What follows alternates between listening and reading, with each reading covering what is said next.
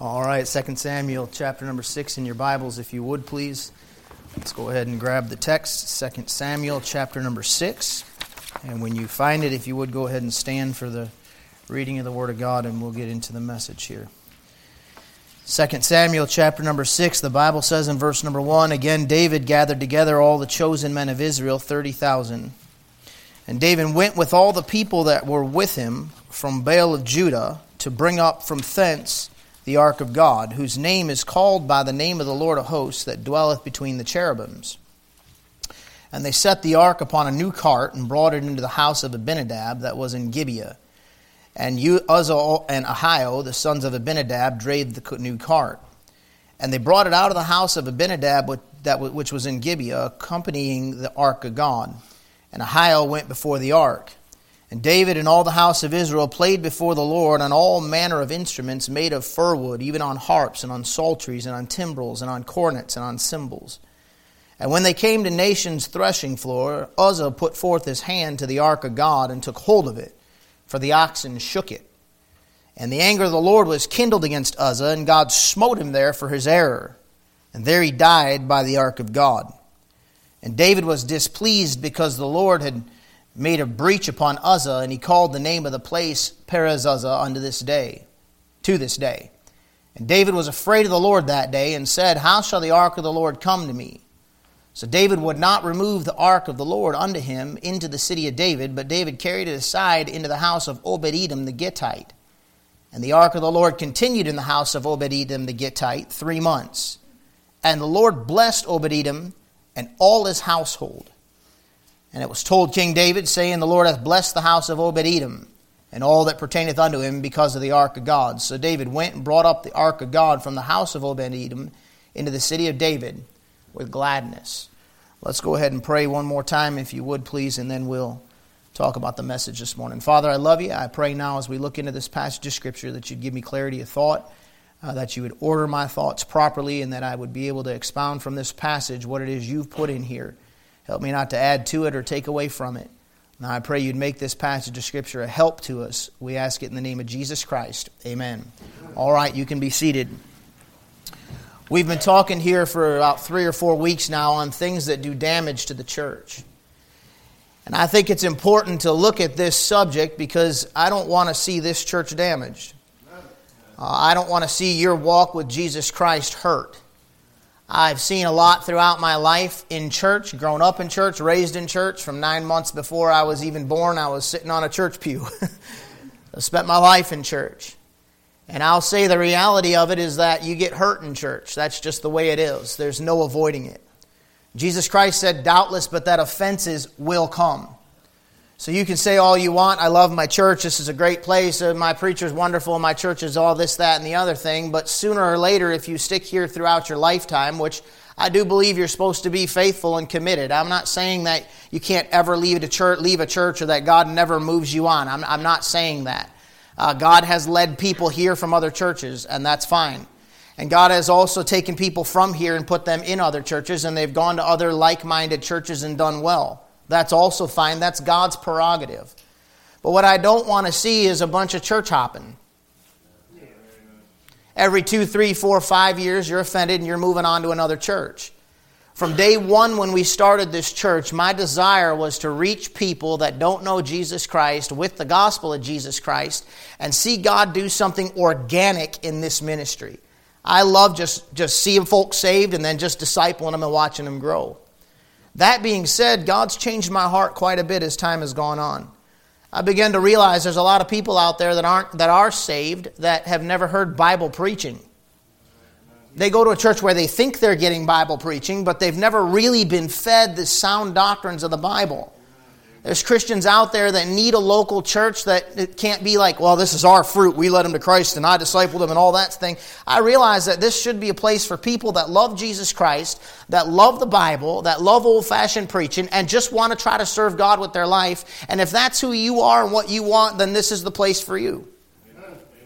Period. If you've got ulterior motives, then God will hash that out in God's time. And that's what I'm afraid of, is ulterior motives. I realize that even in myself sometimes I have ulterior motives. And when God points those things out to me, I got to be honest enough to say, Lord, you're right and I'm wrong and I'm sorry, and I'll straighten that up.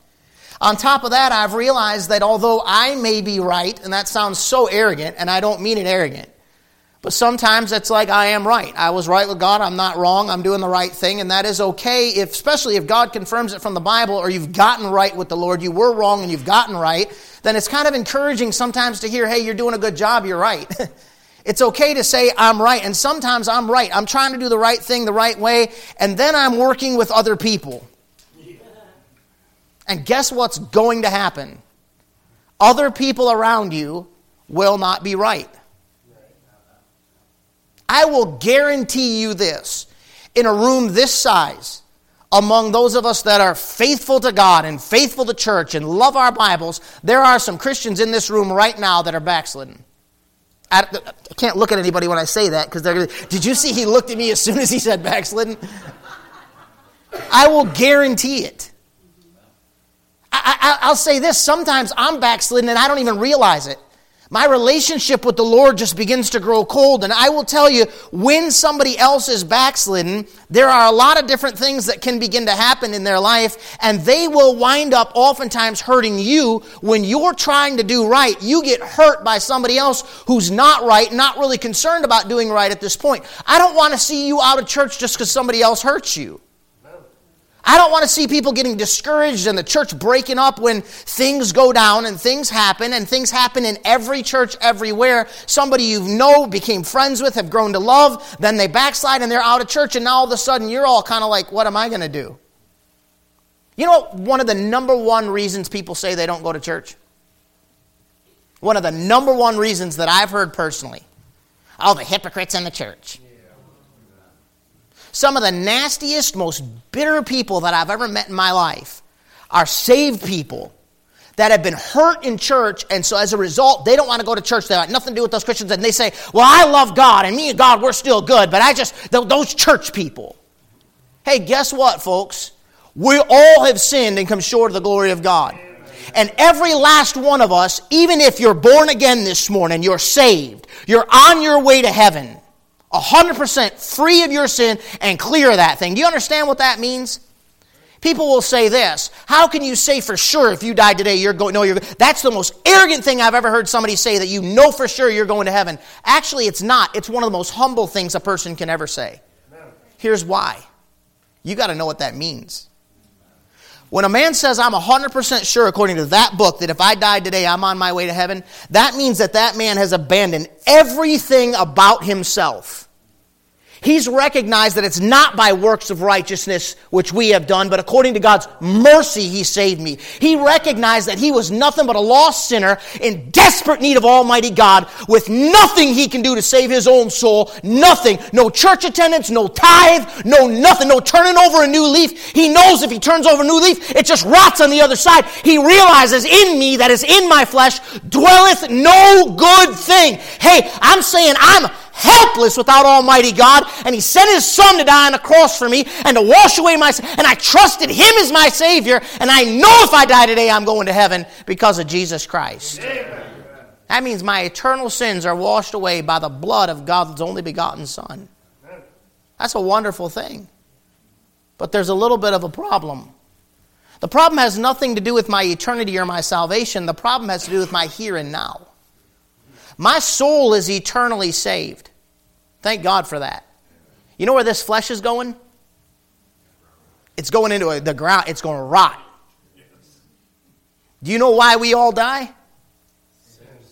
That's the only reason. When God created you, He created you to live forever. He said, the day that thou eatest thereof, thou shalt surely die, to Eve, right? Guess what happened? Death passed upon all, for that all have sinned. The reason we all die is we're all sinners. So God leaves a stamp on you. Even after you're saved, He leaves a reminder on you that you're still a sinner. Even though if you're saved, your sins are forgiven and you'll go to heaven, He reminds you you're still a sinner. You know what that reminder is? The reminder gets bolder and bolder as you get older, by the way.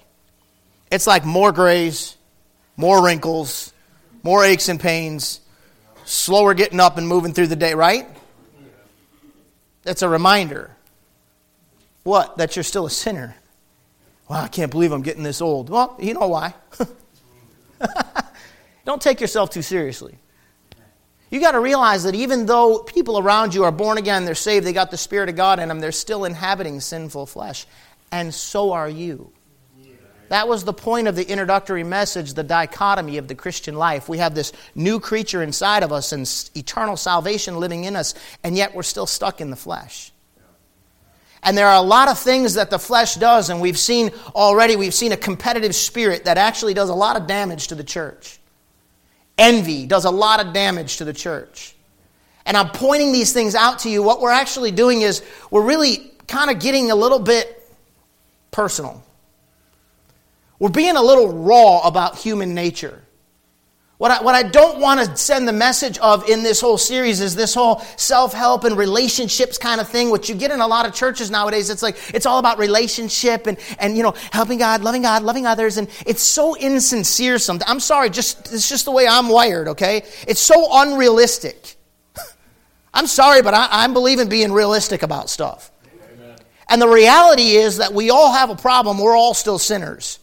We're not looking at this thing in light of, relationship building and trying to be super spiritual. We're looking at the raw reality of human nature and what is going to happen to you in your walk with Jesus Christ and in church, and how the devil will get advantage of you to get you bitter, angry, backslidden, and out of church. And I want to not just make you aware of that in other people. I want to, more importantly, make you aware of that in yourself and in myself, so that, I'm not the problem.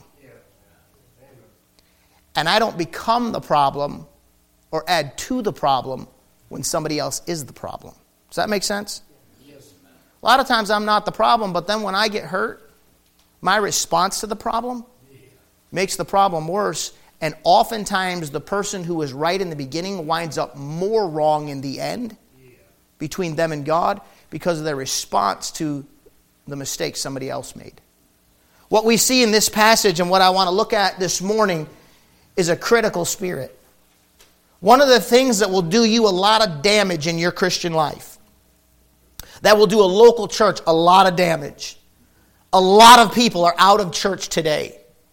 And a lot of people that are in church, and I'm afraid to say that very likely when they stand before the judgment seat of Jesus Christ, it's all going to burn up. And one of those major problems that can rest in the spirit of the man, in the sinful side of a human being, is a critical spirit. Notice in this passage of Scripture, what I find super interesting is that King David actually begins this passage making a major mistake. We're going to see the root of a critical spirit, and it's going to start off with David. But before we go there, I want to point out to you that God has been blessing David tremendously. Go back to chapter number 5, 2 Samuel chapter 5, and look at verse 10. And David went on and grew great, and the Lord God of hosts was with him. How good is that? David went on. Man, I want to keep going, don't you? I don't want to be a quitter. I just can't stand being a quitter. If other people want to quit, let them quit. But I don't want to quit, man. I mean, what are you going to quit for? To start over again? It's pointless to quit. David went on and grew great. The key to his growing great, the Lord God of hosts was with him. Ain't that amazing, man? I mean, what a blessing to say, God's been with me.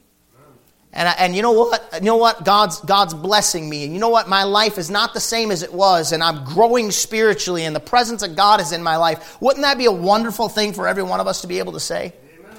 Now, be honest. Haven't you been through times in your spiritual life when you could say that? Yes, I'm growing. That's a great thing. And watch this. And Hiram, king of Tyre, sent messengers to David and cedar trees and carpenters and masons, and they built David an house. So, I mean, it's like obvious that God's blessing on all different levels. And David perceived that the Lord has established him king over Israel. And that he had exalted his kingdom for his people, Israel's sake. God put David in this spot for Israel's sake. That's important to grab a hold of this morning. God's been blessing this man. God has anointed this man. God has put this man in this position because God wanted to use that man to help out his people. Now the spiritual application, because you're not Israelites, the spiritual application would be God cares a lot about his bride, his church. That's an important thing to God Almighty. And God's been blessing David for the sake of other people. Yes, that was based on David's relationship with God, but God was able to trust David with this position because of his relationship with God. And God picked David because God knew David was a man after his own heart. David would continue to seek God. David would do the right thing and put those people first. I know I said this last week, and by the looks on some of your faces, I realized you didn't necessarily understand and or agree. So I went back and double checked myself. I'm pretty sure, and I would never argue with you about this. This is a non-essential, okay? I actually was just listening to Dr. Ruckman this week, and he said when it comes to a lot of things on the Bible, like-minded Bible believers can interpret or see things differently on non-essentials. This is one of those. But in my opinion, I don't think that there was a civil war at this point between David and the house of Saul. I don't think that for a lot of reasons. There's just one or two verses that make it sound like it could be, but when I look up the definition of the word between, and you run that definition, it doesn't necessarily mean that they're going against. It could mean that between them they're sharing a particular load. And when you look at David's pattern of behavior, David does not typically wage war on Israelites. I realized that he was going out at one point when he was in Ziklag and he got sent back. He was in a backslidden state at that point and he was really struggling at that point. I think he made a mistake there. But I don't think that once he became the king over Judah that he all of a sudden got this bloodlust or this promotion lust to say, now let's go after the house of Saul. Because when them guys went in and killed Ishbosheth and came to David thinking that they were going to make David happy, David said, you slew a righteous man in his own bed. Why would David say that if that was his arch enemy? If he'd been declaring war. That doesn't make sense. Secondly, when Abner comes into to David to turn the kingdom over to David, David and Abner make a deal, and then you have Joab coming back from a battle with great spoil. The timing of that doesn't line up.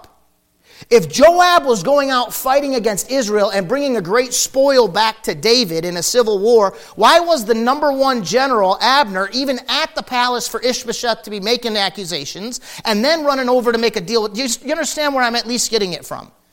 I don't see in my study of David's life that he was ever at a place where he would allow any kind of a civil war, church split to go on, lines to be getting drawn, and be able to put his foot down to get everything he had coming to him. He was a man that said, listen, if God wants my son to have the throne, he can have it. Let's go, fellas. And he had mighty men with him that they were afraid to fight. He said, your father's like a bear robbed of his whelps, and he's got some mighty men with him. We better get out there and get serious. And David said, I'm out of here. If God wants me on the throne, God will put me back on the throne. Now, I'll grant you that could have been a change of heart over time. But what I see in David consistently all the way through is you never see him raising a hand against God's people, even if it's a demon-possessed leader like Saul. When God anointed him and when God's people were on the line, David was always ultra-sensitive to God's people. That's why God made him the king. Doesn't make much sense to me, and again, could be possible, but I don't see it that way. That David's out there trying to wipe out Israelites. God's draining the strength of Israel as their house begins weaker and weaker fighting against the Philistines, and God's building the house of David at the same time, and then that thing goes on between Abner and Ishbosheth, and Abner gets mad and comes to turn the king over to David, and then you know what Joab did? We talked about that, where he went and he kills Abner. David was upset about that. David called Abner a righteous man, a good man. He died as a fool. You see the heart of David in taking care of God's people? God established this man. God said, I can trust a guy that won't put people coming after him ahead of my view of the situation. These people are trying to hurt him. They're his enemies. They've been nasty to him for ridiculous. They're lying about him. And he will not put his own agenda ahead of my view of my people. No wonder God loved and blessed that man. No wonder God vindicated him. No wonder God took care of him. He knew when to fight and when to walk away. And it takes a real man to do that.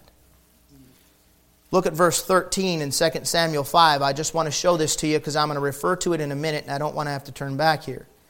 And David took him more concubines and wives out of Jerusalem after he was come from Hebron, and there were yet sons and daughters born to David. Now keep that in the back of your head, please. Look down at verse number 25. And David did so as the Lord commanded him. 2 Samuel 5:25. And smote the Philistines from Geba until thou come to Gezer. You know what David was doing? Faithfully. David was doing what God said to do, period. We are talking about a very, very good man. Of all the Bible characters, I can pretty confidently say, the more I've been spending a lot of time studying his life and the whole progression of it all, of all the Bible characters, I can confidently say, my favorite one, outside of Jesus Christ, of course. I know some of you super spiritual people are going to get me on that one. Outside of my Savior, David's my favorite. Now, I can find guys in my Bible that are a little more squeaky clean than David. But boy, David just seems real to me. So much of what that man had to deal with and all that was going on and all his different areas of oversight and things he had, and all that, man, just all the plates that are spinning in David's life at all times. All the people he's having to deal with, and yet sustaining his walk with the Lord at the same time. God blessing him and growing him. A man who could be an absolute savage when he had to be. When a wolf came in, when a lion or a bear walked in to mess with his little dirty sheep, he would put his life on the line, and he won. You know, one of the coolest things about, I know he's a nasty man, he needs to get saved, but one of the coolest things about Mike Tyson was not that he was the youngest boxing champ in history and all that stuff. It's the fact that he had 2 tigers. No, really. They slept in bed with him. And when people would come to visit his house, he'd have to lock them up in their cage. You know that? Because you can't trust them. But when he was there, he was the boss. And he could tell you all the different cats and how you can treat them and not treat them and why he had those tigers and why he run those tigers, because he respected them tigers, but he also let them tigers know he's the boss. And in his head, he was just like, I'll kill you to his tigers. You understand what I'm saying? You just got to, at least on a carnal level, respect that, okay? If you don't want to respect that, you can die. That's your business, but I respect that. You understand what I'm saying? David goes right after a lion. Mike Tyson wouldn't own a lion. And right after a bear. What a man. And yet he could turn around and walk away when somebody's trying to hurt him and do damage to him and leave it go. For the sake of everybody else, or for the sake of saying, God doesn't want me to hurt that man, so whether he hurts me or not, I'm leaving him to God, and walk away. What a great man. As we've been seeing going through here, he prays and says, God, should I go up? God says, yes. What city should I go up to? God says, Hebron. God, these guys are coming out to battle. Should I go fight them? God says, yes. He goes out to fight them. God, they're coming out again. Should I go to fight them? God says, no. Wait for the sound to go into the mulberry trees and do it this way. He's not only asking God what to do and when to do it, but how to do it. And all the way through there, God is blessing David because he's walking with God and getting direction from God in all the things that aren't listed in the Bible. Do you understand there's a lot of things not listed in the Bible? Yeah. This is where the critical spirit moves in. Because a lot of us have very strong feelings and convictions about things that aren't necessarily in the Bible. Can I say that David had to pray to God about when to go, where, and what, and how, and why, and he had to know all those specifics for himself and all the areas of leadership that he was responsible for? David needed direction from God in his personal relationship when you can't find a verse. Should I sell my house or not? Should I move or not? Should I take this job or not? Is this promotion from God or the devil? There's a million different things like that in life. To vaccinate or not to vaccinate? That is the question. That are really neither here nor there when it comes to Bible doctrine, but might be very important for you in your personal relationship with Jesus Christ in your particular life. When God tells you to do something or not do something, and you know it's what God wants you to do, that becomes a very self-righteous thing. It is wrong. Okay. Maybe God told you, I'm sorry if I just scared you. Maybe God told you not to do that. Maybe it is wrong for you. Then you see brother or sister so-and-so doing something that God told you you can't do. Part of you is probably a little jealous. And part of you might be self-righteous. And all of us will tend to have a critical spirit when somebody else doesn't do something exactly the way we do it. Right. And sometimes we're right and they're wrong, but God hasn't showed them yet because they're not ready to hear it. Right. What's interesting to me is that David wound up with the root of a critical spirit and spreading that root. In my opinion, that root wound up spreading, but I saw David at the beginning of the passage as the issue.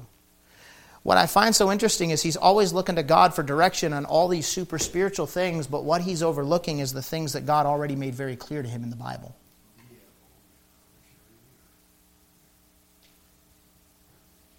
The things that are very clear in the Bible are often under-preached, underestimated, underlived, under-backed up, under-practiced in Bible-believing churches. And a whole bunch of tomfoolery is preaching with all kind of vehement vengeance, and God's people get so full of these self-righteous standards of do's and don'ts and what we should and shouldn't do, fighting against the culture of the day and fighting against the politics of the day, and overlooking the things God made very clear in the Bible. Like a critical spirit. God made it very clear to David that he should not take Michal back. When David went to get the throne in Jerusalem, when Abner came to make that deal, David said, fine, but you're not going to see my face unless you bring Michal. Remember that? What had happened? Well, we'll get to Michal in a few minutes, but that idiot dad of hers gave her to another man once he caused the problems between her and her husband, who she loved, David. She cracked under the pressure that her daddy put on her because she's the weaker vessel. I say that with all due respect. I don't think women are weak, but she's the weaker vessel. David was sustaining the pressure because God was using the pressure to put David where God wanted David to be, so he could handle something that she couldn't handle. And she cracked. He goes and he gives her to another man. David says, I'm still burnt about that. I did everything right to get her. She loved me and I loved her. And I'm still mad about that. And David overlooks Deuteronomy chapter number 24. Go there in your Bibles real quick. Deuteronomy chapter number 24, he doesn't do what he's told to do because of his own personal hurts. Deuteronomy chapter 24, verse number 1, when a man hath taken a wife and married her, and it come to pass that she find no favor in his eyes because he hath found some uncleanness in her, then let him write her a bill of divorcement and give it in her hand, and send her out of his house. And when she's departed out of his house, she may go and be another man's wife. Now, show that to some of the brethren that think if a guy's been divorced, he can't sing in the choir or serve as a deacon or pastor of church. Some of these guys think they're so spiritual in their standards that they don't even know their Bible. You can't be more spiritual than the Word of God. Amen. And if you think you are, you're adding to it. I don't care what you've heard preached or what you've been taught. We believe the Bible around here, and God's the final authority, not a man or a religious system of any kind. Amen. And when she departed out of his house, she may go to be another man's wife. How about that? Okay, if you get divorced, you have to stay single the rest of your life. Where's that in the Bible? Verse 3, and if the latter husband hate her and write her a bill of divorcement and giveth it into her hand and sendeth her out of his house, or if the latter husband die, which took her to be his wife, her former husband which sent her away may not take her again to be his wife. After that she is defiled. For that is an abomination before the Lord, and thou shalt not cause the land to sin, which the Lord thy God giveth thee for an inheritance. Now there it is. But I'll bet you here's what David's brain probably did with that, the same thing yours and mine does. We find a loophole. She didn't displease me. I didn't send her away. But the point of the issue is verse 4. Her former husband sent her away. He can't take her back because she went and was with somebody else. And if he takes her back again, God says that's a defilement. You dump him and move on, then you keep moving. You don't go back. That's God's issue. Well, that doesn't make sense. It don't have to make sense. He's God. He must know something about your psyche. Let's just say it, that you and I don't realize.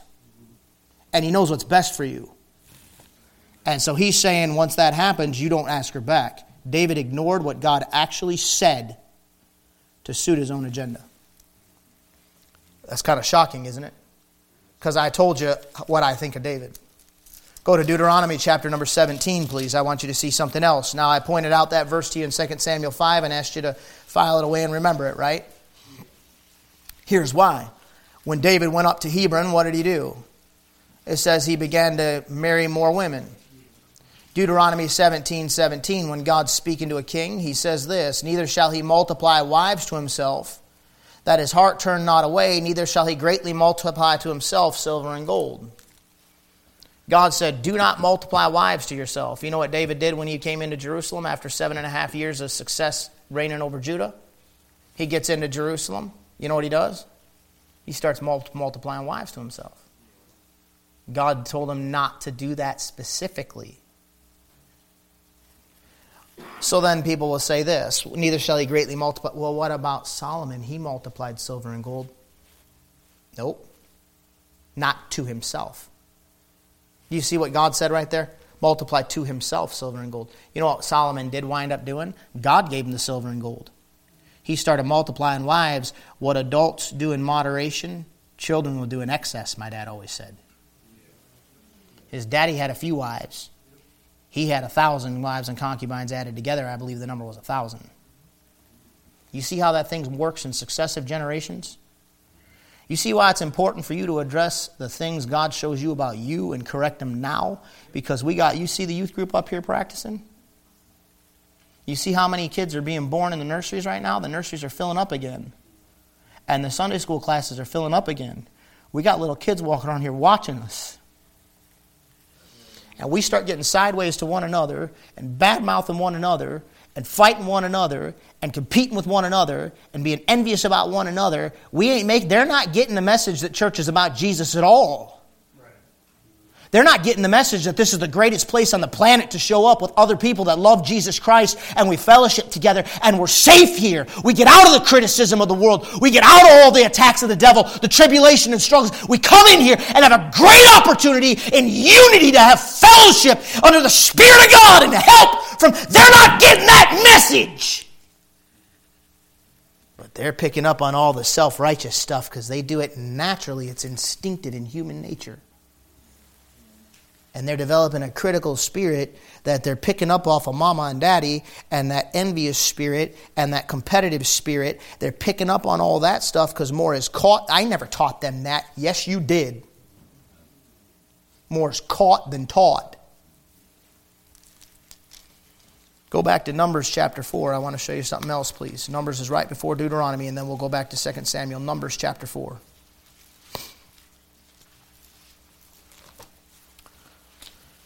Look at verses 5 and 6. Here God's given instructions to Israel on what they're to do when God moves the camp of Israel forward, when it's time for them to pack up and move forward in their journeys. And when the camp setteth forward, Aaron shall come and his sons, and they shall take down the covering veil and cover the ark of the testimony with it. They were to cover the ark. They weren't even supposed to be looking at that thing. And shall put thereon the covering of badger skins, and shall spread over it a cloth wholly of blue, and shall put in the staves thereof. There's staffs that would go up the side there, hooked on some rings, and those staffs were for the priests to actually get underneath that thing and carry that ark. Go down to verse number 15 in Numbers chapter 4. And when Aaron and his sons have made an end of covering the sanctuary and all the vessels of the sanctuary, as the camp is to set forward. See, they're packing up to move. After that, the sons of Kohath shall come to bear it, but they shall not touch any holy thing, lest they die. These things are the burden of the sons of Kohath and the tabernacle of the congregation. Very specific, unquestionable instructions from God on how to move the ark, right? Yeah. Back to 2 Samuel chapter 6, please. I'm showing you the root of a critical spirit. David arises in verse number 2, with all the people with him, right? To bring up from thence the ark of God. David's gone on. He's grown great. God's established him. Victory after victory after victory. And with all that's happening in his close walk with God and answers to prayer, what do I do when? And he's doing everything God says to do when God says to do it. And because he's obeying God, everything's working out great. In all the things that he has to pray about. Can I tell you something? There are some things, excuse me for this, if you don't understand it, please pray about it, okay? Don't just get mad. There's some things you don't need to pray about. That's a very unspiritual thing coming from a pastor, huh? Thou shalt not commit adultery. Well, me and the wife, we're going through a rough spot, and, it used to be, and it's just not like that anymore, and, she's changed, and I know I've changed too, but I really got chemistry with her. She really understands me. She's been helping me with my marriage over coffee on our lunch break. I just really need to pray about this. You're looking at me like that, but I'm telling you stuff I've heard. You lost your mind? Don't waste your breath praying about something like that. You know what you're going to do? The same thing David did. You're going to find loopholes to justify what you want to do. You're going to say, well, you know what? Technically, she already left me. Emotionally. We're still in the same house, but emotionally she already... So that, if the other one, if the unbelieving depart, let him depart. And, she already left me emotionally. That's funny, ain't it? That's bizarre thinking, isn't it? I've heard saved people talk like that. What in the world happened to you? I'll tell you what happened. Some things God clearly told you, you have stopped doing and paying attention to. Things you know are clear before God, you're supposed to do it. Put on charity. Let the peace of God rule in your hearts, to the which you're also called in one body, and be ye thankful. As Christ forgave you, so also do ye. Things you're clearly told to do, you stop doing. And because God's still gracious and blesses us, hear me, God's gracious and blesses us in spite of ourselves. Every blessing of my life is in spite of me. I cannot sit back and say, God's done this for me because even the good things that I do, I realize I've done them with the wrong spirit sometimes, or the wrong... Hey, I recognize what a sinner I am. I got a great God in heaven, and He's blessed me in spite of me. What a God, man. How could you not want to serve Him? So just because God's blessing me doesn't mean I have a right to stop doing what God's made clear. And that's the root of David's frustration that becomes a critical spirit. David becomes critical of God. Look at it. They bring verse number 3, they set the ark on a new cart. Directly disobedience. Brought it to the house of Abinadab, which was in Gibeah, and Uzzah and Ahio, the sons of Abinadab, drave the new cart. Not what you're told to do. They bring it out. They come down in verse number 5, and they're having a super spiritual time of it, man. I mean, they're just praising God. David's just on cloud 9. Man, God is blessing. This is all going so great. Look how wonderful this is. Man, my life is finally working out for me. It's awesome. Finally, my breakthrough. God's pleased. I've done it all right. I made it through all those tests, all that bad stuff. I did not kill Saul. I've obeyed God. Finally, I've got the whole kingdom like God said after years of only having a little piece. And now, man, I'm finally arriving. Woo! Glory to God! And the ark shakes. And Uzzah goes, not the ark! And God says, bam! And Uzzah, pop! And David said, what did you do? Because all the dancing stopped, all the singing stopped, all the shouting stopped, all the praising stopped. Because one of their brothers got knocked flat from God.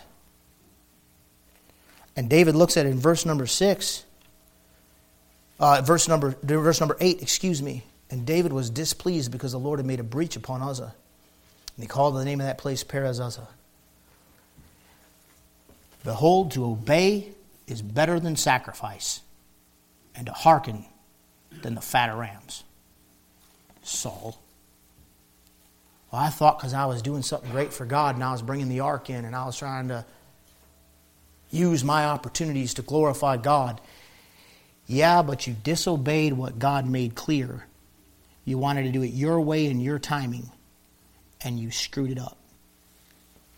The root of the critical spirit was David getting mad at God because God backed up his word.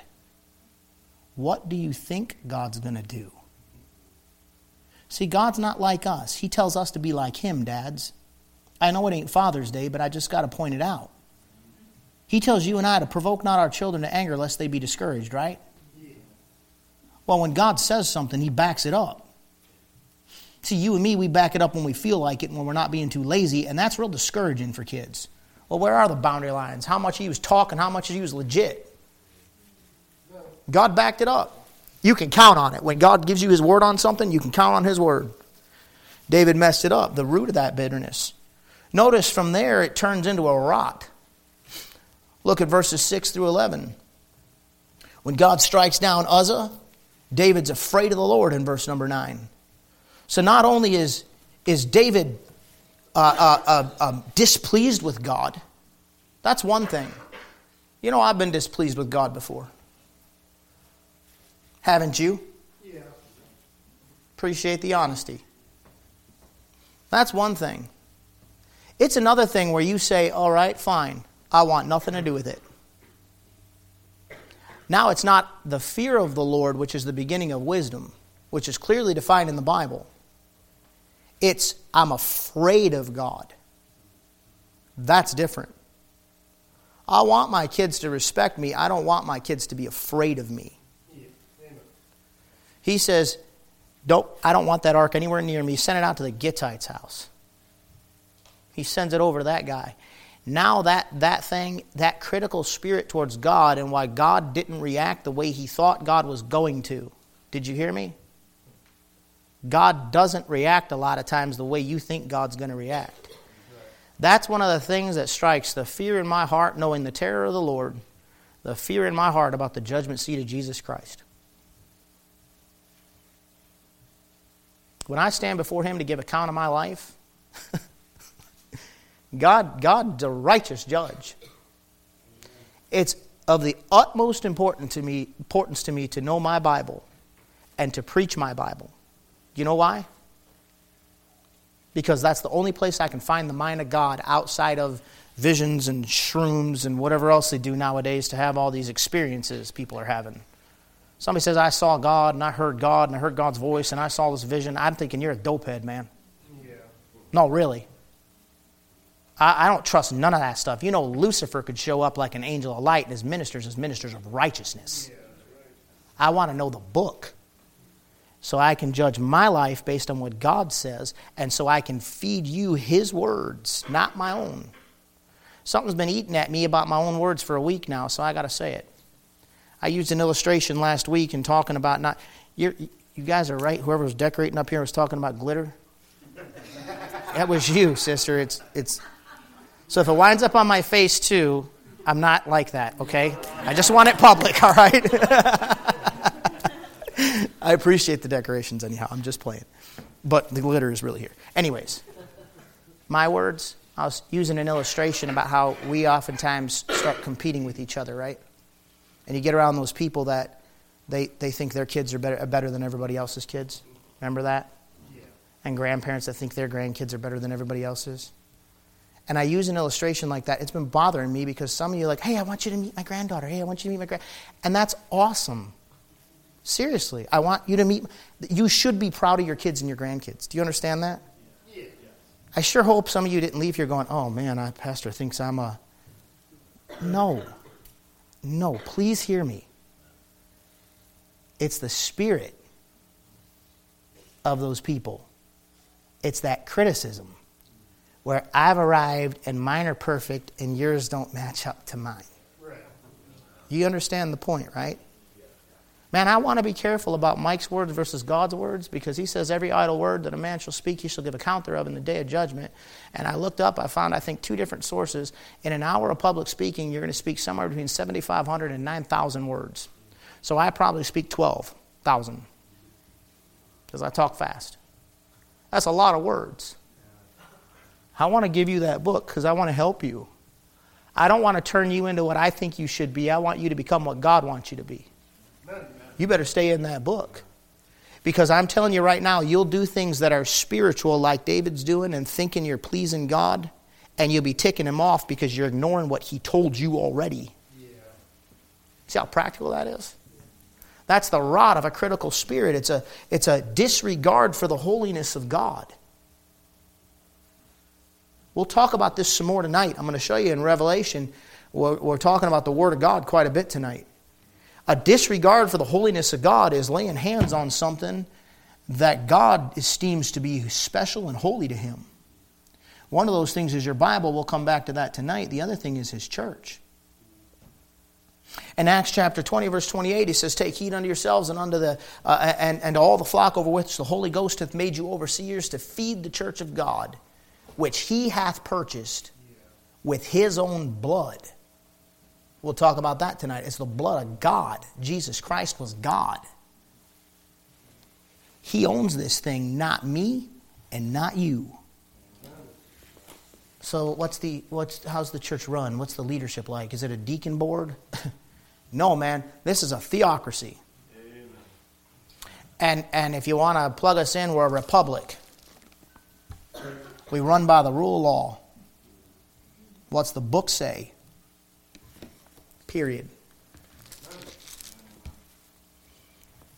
God loves the church. You and I shouldn't be putting our hands on it. I'll get to that in a second. I had a thought I was going to give you, but I'll get to it in a second. Notice then Uzzah's disregard for the holiness of God and David's displeasure with God causes David to miss the blessing in verses 11 and 12. 10 and 11. So David would not remove the ark of the Lord unto him into the city of David, but David carried it aside into the house of Obed-Edom the Gittite. And the ark of the Lord continued in the house of Obed-Edom the Gittite 3 months, and the Lord blessed Obed-Edom and all his household. You know, David could have hit a knee right there next to Uzzah, got things right, turned it all around, called up the priest, covered the ark, put the staves in, carried it out to his house, and got a blessing where he wanted it for God's people. Instead, because of his criticism of God's reaction, he missed out on a blessing for 3 months. Has that ever been you? Well, I thought when I tithed, God laid it on my heart to start giving, and I started giving, and then my tires went out and my furnace went out, and I just don't know why God... You never stop to think that you're saying maybe something the devil did to you or just life did to you, you're blaming it on a holy God? Your critical spirit of God is going to cause you to miss a blessing. Now let's get to the last point so we can get out of here. Look at verses 16 through the end of the chapter. When David goes and recognizes that God's blessed house of Obed-Edom the Gittite, David gets things right. And that's what every one of us ought to do. He goes and gets it all right. And once he gets it all right with God, he does it the right way. And if you want to look that up later for the sake of time, I can't now, but you can look at 1 Chronicles chapter 15 and you can see David telling them, we didn't do it after the due order. This time we're doing it after the due order. Yeah. And so they got it all right. They went back and they did it all right. They transported the ark the right way, and they're coming into town and they're singing and they're rejoicing. In verse number 14, David's offering, 13, he's offering sacrifices every 6 paces, man. And he's dancing before the Lord. He's girded with a linen ephod. So David and all the house, verse 15, bring up the ark of the Lord with shouting and with the sound of the trumpet. This time their spirituality God is honoring, because they're not just being spiritual, they're being spiritual the way God said to be spiritual. They're recognizing and following the things God made clear, and then they're enjoying the spiritual side to it, like a beautiful frosting on the top of the cake or a cherry on top of the pie. You understand what I'm saying? I'm sorry, but the guts and the nuts and bolts and the skeleton and the strength of your walk with Jesus Christ has to do with doing what He says. And then all the nice, fun, happy, fellowship, high praise, hallelujah, good times, that's just added on top of doing it the right way. You live in a generation of Christians that have that all backwards.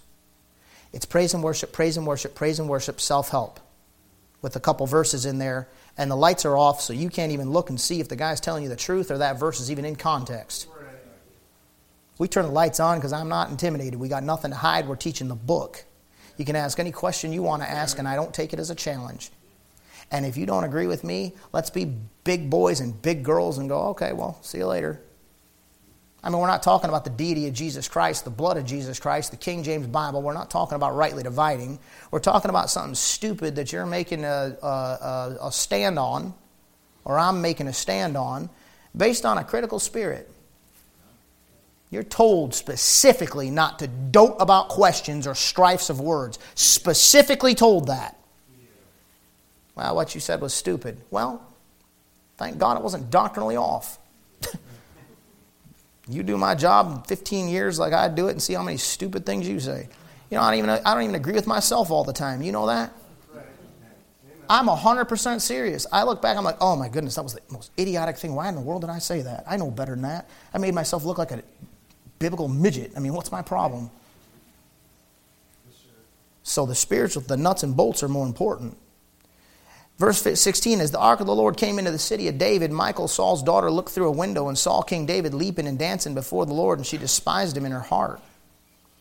And they brought in the ark of the Lord and set it in his place in the midst of the tabernacle that David had pitched for it. And David offered burnt offerings and peace offerings before the Lord. And as soon as David had made an end to offering burnt offerings and peace offerings, he blessed the people in the name of the Lord of hosts. And he dealt among all the people, even among the whole multitude of Israel, as well to the women as men, to everyone a cake of bread and a good piece of flesh and a flagon of wine. So the people departed, everyone to his house. See that? David cared about them. Man, what a great leader. He cared about, they were important to him. It's not one of these, well, you know, it used to be around here, it's like, man, this church is full of young men. That was a phase for a little while for us. And then the phase was, well, this is a family church. You know what I want the new phase? I just want to make it public. Here's the new phase. This is a church for anybody that loves the Bible and wants to hear it preached. I don't care if you're tall, short, fat, skinny, black, white, red, brown, purple, green, or orange. I could care less. I don't care what country you're from. I don't care what background you're from. I could care less about your social status. I could care less if you have money or if you're a multimillionaire. It doesn't matter to me either way. Amen. I said either way. If you're a multimillionaire and I'm like, hi, how are you? What does that tell you? I don't care. That's terrible, isn't it? No, I don't. I hope that we look like the League of Nations on Sunday morning in the next few years. You see how many of them are moving into our area? We ought to accurately reflect our area. There's more and more Asians around here all the time. There's more and more Middle Easterners around here all the time. I think we should start seeing them filling this place up. And don't think for a second that because they're Asian or Middle Eastern or black, I'm going to be like extra special attention. Isn't that kind of insulting? Yes. This church is a church for people that love Jesus Christ, love the Bible, and want to hear the Bible preached boldly and straight. If that's what you want, this is a place for you. Amen. David cared about the women as well as the men. Man, now we got the youth group and it's full of girls. We got a few of you guys. Keep hanging in there, man. The more guys will come sooner or later. But I love it, man. I just love seeing God do whatever God's doing. So in verse 19, he blesses the people and takes care of them. In verse 20, David returns to bless his household. David didn't forget about his personal home. And Michal, the daughter of Saul, came out to meet David and said, how glorious was the king of Israel today, who uncovered himself today in the eyes of the handmaidens of his servants, as one of the vain fellows shamelessly couldn't have covered himself. And David said unto Michal, It was before the Lord which chose me before thy father and before all his house to appoint me ruler over the people of the Lord, over Israel. Therefore will I play before the Lord, and I will be yet more vile than thus, and will be base in my own sight. And of the maidservants which thou hast spoken of them shall I be had in honor. Therefore Michal, the daughter of Saul, had no child unto the day of her death. You see the critical spirit? My heart goes out to Michal. She was dead wrong. I mean, dead wrong. But you think about being her. You know what she's been doing for a long time? She's been hiding her feelings. Her dad was a demon-possessed psychopath. Her dad put her up at auction to get some young men to risk their lives in battle. Yeah. You imagine how that girl felt? Can you just stop for a second and think about how she felt? She loved David. David loved her. Her dad kept using her as a pawn, causing problems between her and her husband. David was man enough to deal with it. Michal was woman enough to deal with it. Saul finally gives her to David. Then Saul runs him off. She come into David saying, You better split, man. He's going to kill you. And she puts a bolster in the bed to hide it and trick her dad into thinking he's still in the bed. And when her dad comes in and puts the pressure on her, she says, He threatened to kill me. She cracked under the pressure and lied about him. You know what Michal should have done? Listen to me. Michal should have done the same thing Jonathan should have done.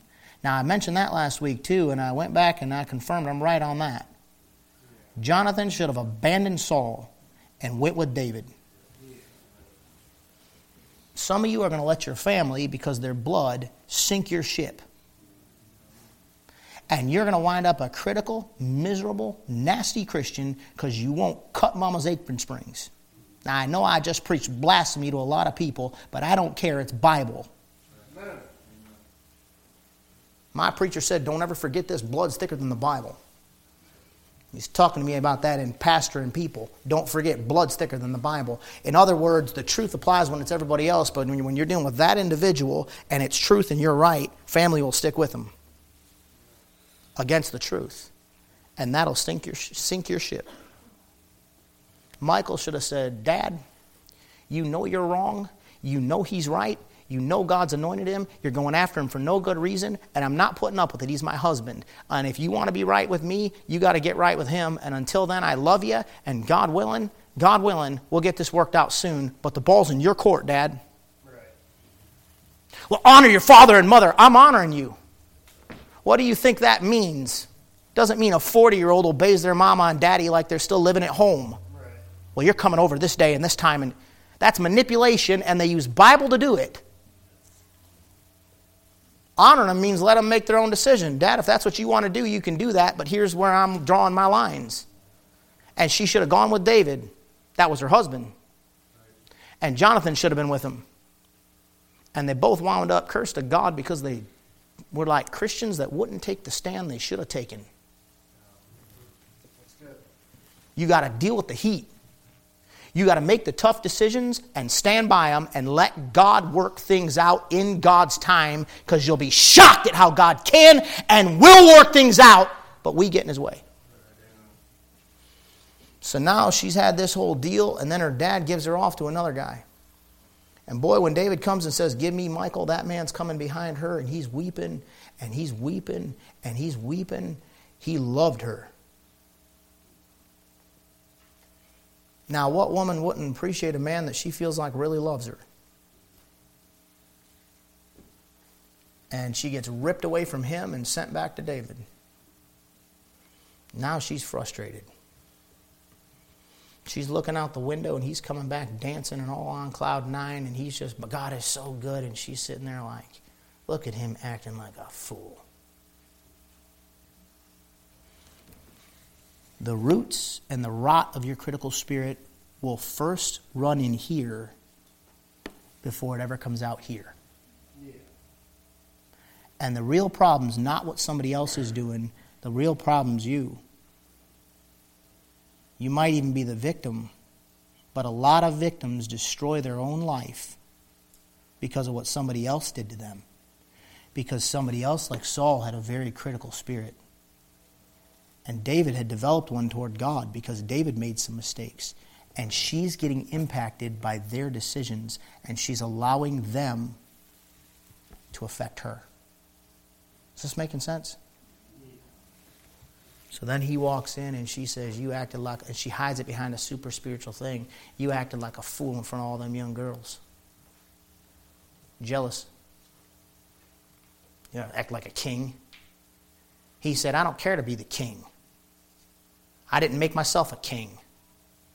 I'll care to glorify God, and I'll do it the way God wants me to do it, and I'll lift up God's name, and they'll have me in more honor because I'll put God first. And he said, you're wrong, woman. And then God judges her and says, all right, now you can't even have a baby because of a critical spirit. You know what God cares about? You got to stop for a second now. Think about it from Michael's perspective. God cares about Michael.